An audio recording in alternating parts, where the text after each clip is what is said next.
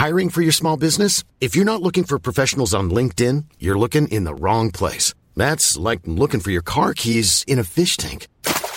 LinkedIn helps you hire professionals you can't find anywhere else, even those who aren't actively searching for a new job but might be open to the perfect role. In a given month, over 70% of LinkedIn users don't even visit other leading job sites. So start looking in the right place. With LinkedIn, you can hire professionals like a professional. Post your free job on linkedin.com/people today. Welcome to the Debunking Economics Podcast with Professor Steve Keen. I'm Phil Dobbie, and today we look at migration and full employment. Can we have both? Or do migrants really take our jobs? Or is there perhaps a tipping point when there's just too many migrants for the economy to cope with? And if so, what's determining that tipping point? Or is it something we shouldn't worry about, and are there bigger fish to fry when it comes to the number of people on the planet? That's today on the Debunking Economics Podcast. Well, of course, migration is a hot topic around the world, and it's helped see the rise of an anti-migration rhetoric led by organizations like UKIP, of course, and also the President of the United States, who ironically is married to a migrant and employs lots of them in his hotels, possibly because they work for less. So are they taking our jobs? Well, Steve, what is the relationship between employment and migration? I mean, a lot of people assume people from overseas do take jobs that local people could have done. But there's also the economic argument, isn't it, that those people create demand. They buy stuff, and therefore they produce more jobs. So who is right on this? Well, I'm a bit rather torn on this. I think it comes down to the quality of what migration brings to your country rather than the quantity and the cost of the labour.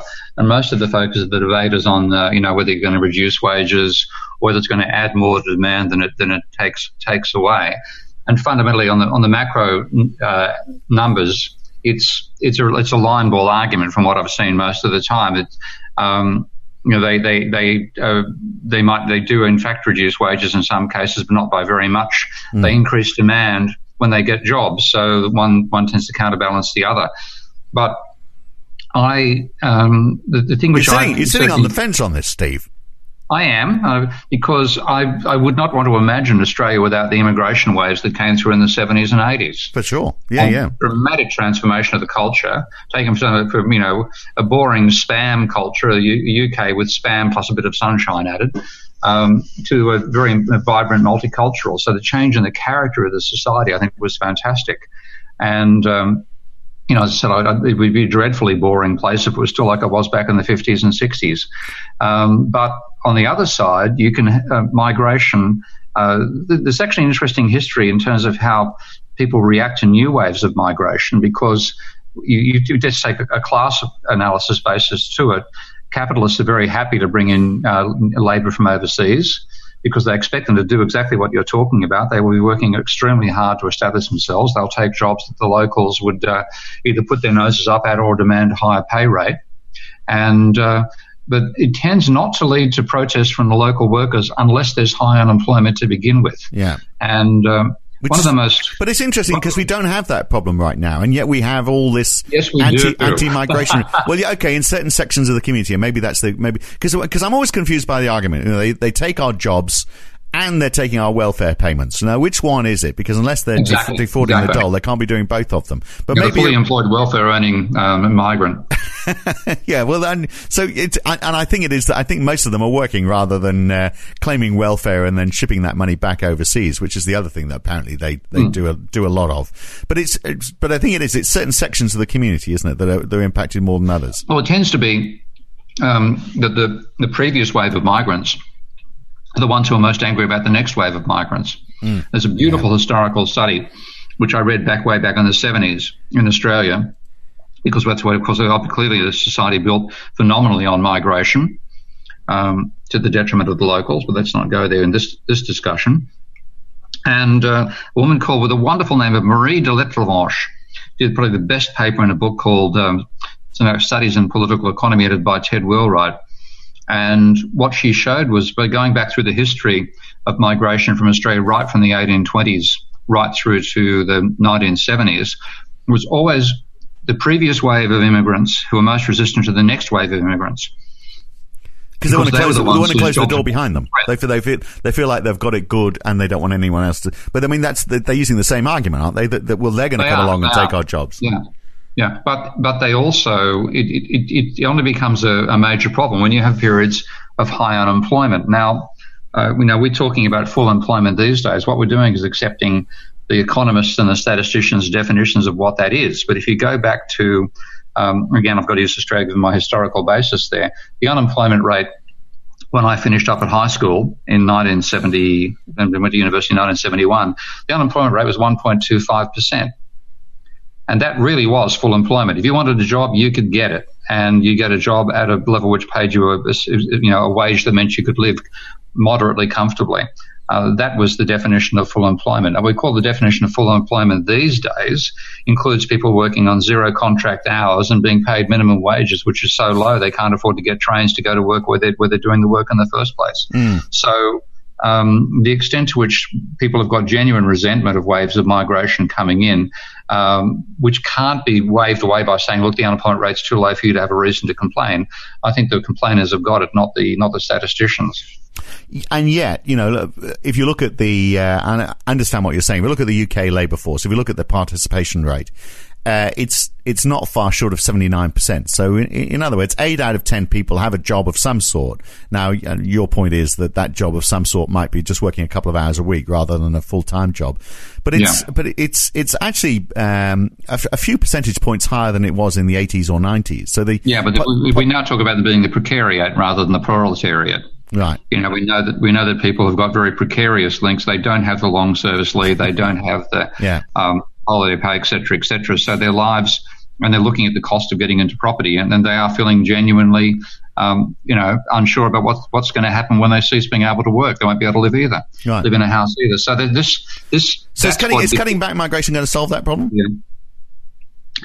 No, not necessarily. But what it will do, and this is, it comes back to what do you do when you have a huge wave of population coming in? If your population is growing rapidly, you've got to continue providing more schools, more roads, more hospitals, et cetera, not necessarily better schools, better roads, better hospitals.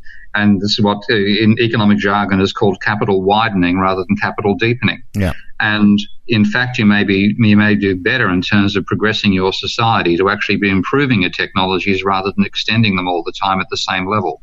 And that's one issue that I concern myself with. Another is the extent to which our countries are already more than overwhelming the capacity of the ecology to support the population that's there. Yeah. The third thing is, of course, why are people leaving? And quite frequently it's because their ecology and their societies are being destroyed back at home as well. So it's not people are coming here looking for a better life. They're getting away from having the lives destroyed back at home. So to focus on migration rather than most causes of migration, I think is where half the problem comes from. Yeah, it's interesting, isn't it? Because that ecology argument, I think, would have been used maybe 10, 15 or 20 years ago more than it's used today. And yet, actually, net migration into the UK, Theresa May has said, she wants their government to reduce it from hundreds of thousands to tens of thousands. It's about 230,000. Last year it was 230,000. It was up quite a bit, down a lot on the year before, but generally over the last 10 years or so, it's been around that 230,000 mark. It's not really fallen below 200,000 actually since the late 1970s. So if you look at that, we've had continuous level of migration, net migration coming into the UK that's been 200,000 or more.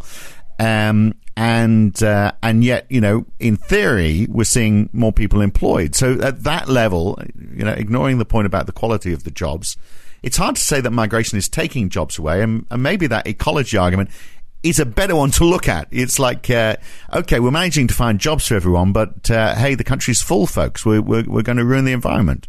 Well, the real thing is the planet is full. Yeah. And that's why we're seeing the level of ecological damage we're seeing in places like the Middle East and so on, and Africa, which is driving a lot of the migration in the first place. So to some extent, we have to take a global systemic view of this and say, why is there migration? And it's because if the impacts of us destroying the climate are regionally focused. We haven't seen it much in the UK so far, though the UK, if you look at what's called the human ecological footprint, I think is using up 3 or 4 times the capacity of the UK to support a population. But because we have that high level of wealth, you don't have the same destruction of the environment. Whereas in places like Africa, of course, when the destruction has occurred, it has already ruined the capacity to support life. So people are leaving because of conflict over the remaining resources, which has become quite militaristic and brutal, and fear of death. And that's not exactly a good reason to why did you come to the UK? Because the choice was death. That would be I can see that's sort of a compelling reason. Otherwise, you might choose somewhere where the weather's better. But if you are a migrant who comes to the UK from Africa, for example, then you're probably going to have a smaller family. You are going to use less resources on the planet. It's probably better for the planet as a whole, isn't it? No, in fact, this is now looking at the human ecological footprint and saying what are the countries that have the most extreme footprint, like how many gigahectares per GHA. I think it stands for gigahectares. That's global hectares. Okay, right. So globally uniform. How many hectares per person are being used on that particular environment, and which country do you think is actually at the top of the list? Australia. No, Luxembourg. All right, okay, pretty small country. Australia only doesn't even get a bronze medal. We come in fourth. Right. Fifth is the United States, Canada, Kuwait. But you've either got extremely developed countries, and Luxembourg clearly qualifies there, or you've got oil producers taking up all the top positions. You don't start seeing. You've got the air conditioning on all day. Until number 10, Trinidad and Tobago, comes in there. Yeah. What's happened, the burden is actually highest in the more developed economies. What's actually happening is related a bit to Kate Raworth's concept of the donut, that if you're inside the donut, you don't have enough to support life right now.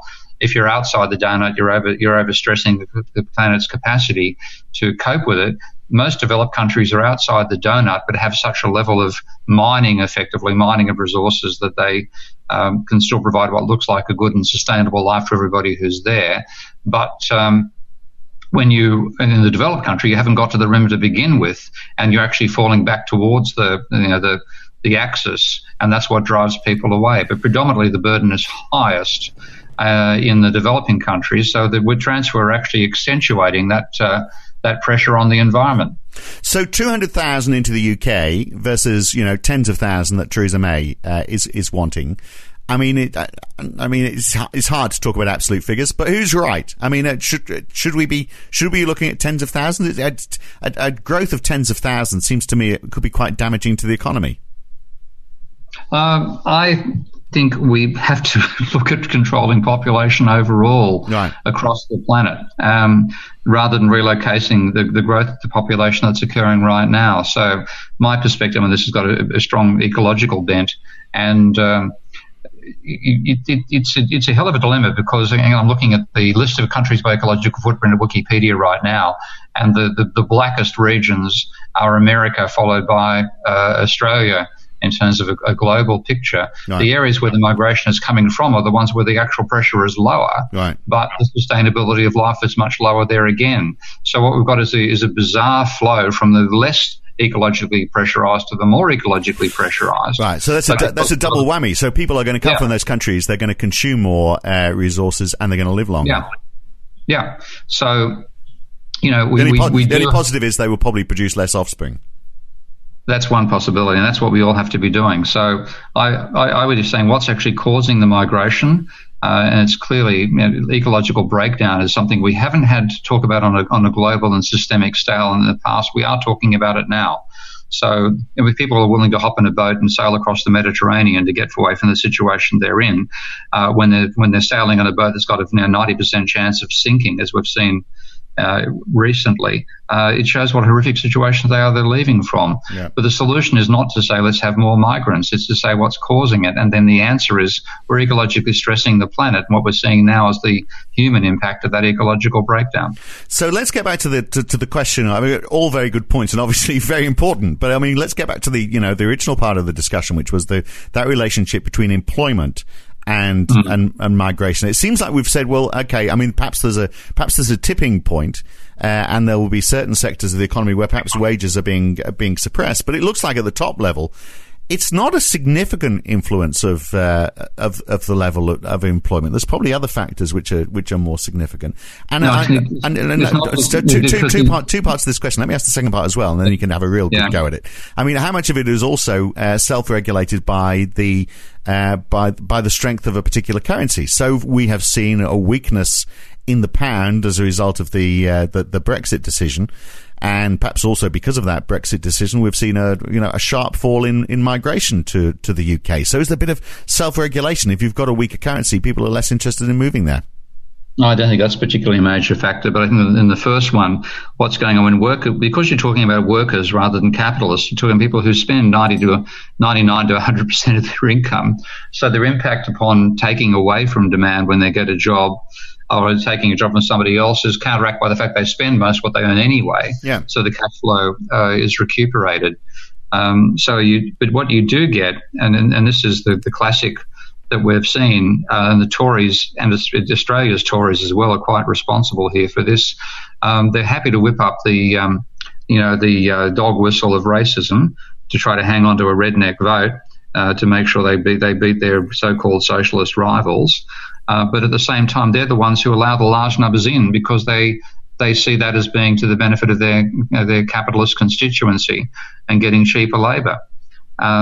So this class element, which is ignored in general commentary, I think is a major reason why we have the level of X we see today. So that question is, that cheaper labour they're bringing in, is that cheaper labour doing jobs that just wouldn't be done, so the growth wouldn't occur in the economy, or are they taking those jobs away from somebody else who lives in the country? Well, I think about my cleaner in this particular case. I've got a Russian cleaner who's paid the princely sum of £7 an hour to clean my flat. I still don't know how she even gets to the flat, let alone survives on that sort of money for 40 or 50 or 60 hours a week. I've been to your flat. I don't know how anyone would want to have the job cleaning it, to be honest with you, for right, all mate. The money in the world.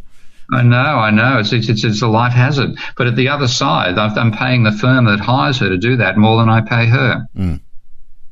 Yeah, and that's part of the problem as well, isn't it? Yeah. But then that would be a local company that is pushing that money into the UK economy. So well, let's hope so. It's probably got its profit centre distributed to the Cayman Islands. I mean, yeah. So this brings me on to the next part of this discussion. Then it's one that's often levelled by the UKIPers and the like about these people coming over, the migrants who are coming into the UK and then sending their money back home. And the amount of money apparently is about £11 billion per year that is sent back home to wherever back home is. Some of it obviously is Eastern Europe. Is that a problem? 11 billion sounds like a lot, but out of a £2 trillion economy, it's perhaps it's a leakage of 0.5%. It's perhaps not a big issue. It's nothing compared to what's happening with profit being repatriated to the Cayman Islands by the wealthy people. I mean, this is again, there's a huge amount of dog whistling in all this, and I'm not about to fall for it. So you see, like particularly in the Asian region, a lot of Filipinos working as maids in Japan and in Singapore. So much so there's actually songs about it, the Filipino maid syndrome, and they're doing it to make money because their own economies are underdeveloped back at home, and they repatriate the money, and it's a major income stream for people back in those societies. But the amount of money we're talking about is money out of wages versus money out of profits. I think I know which one's going to be larger. Yeah. And, and the interesting thing as well is that, the UKIPers are saying, well, if we can stop this money going back, we can stop that by getting out of Europe. But most of it's actually going back to Asia and Africa. It's out of that 9 billion, out of that 11 billion, 9 billion is going to Asia and Africa. Only 2 billion is going to Europe, most of that to Eastern Europe.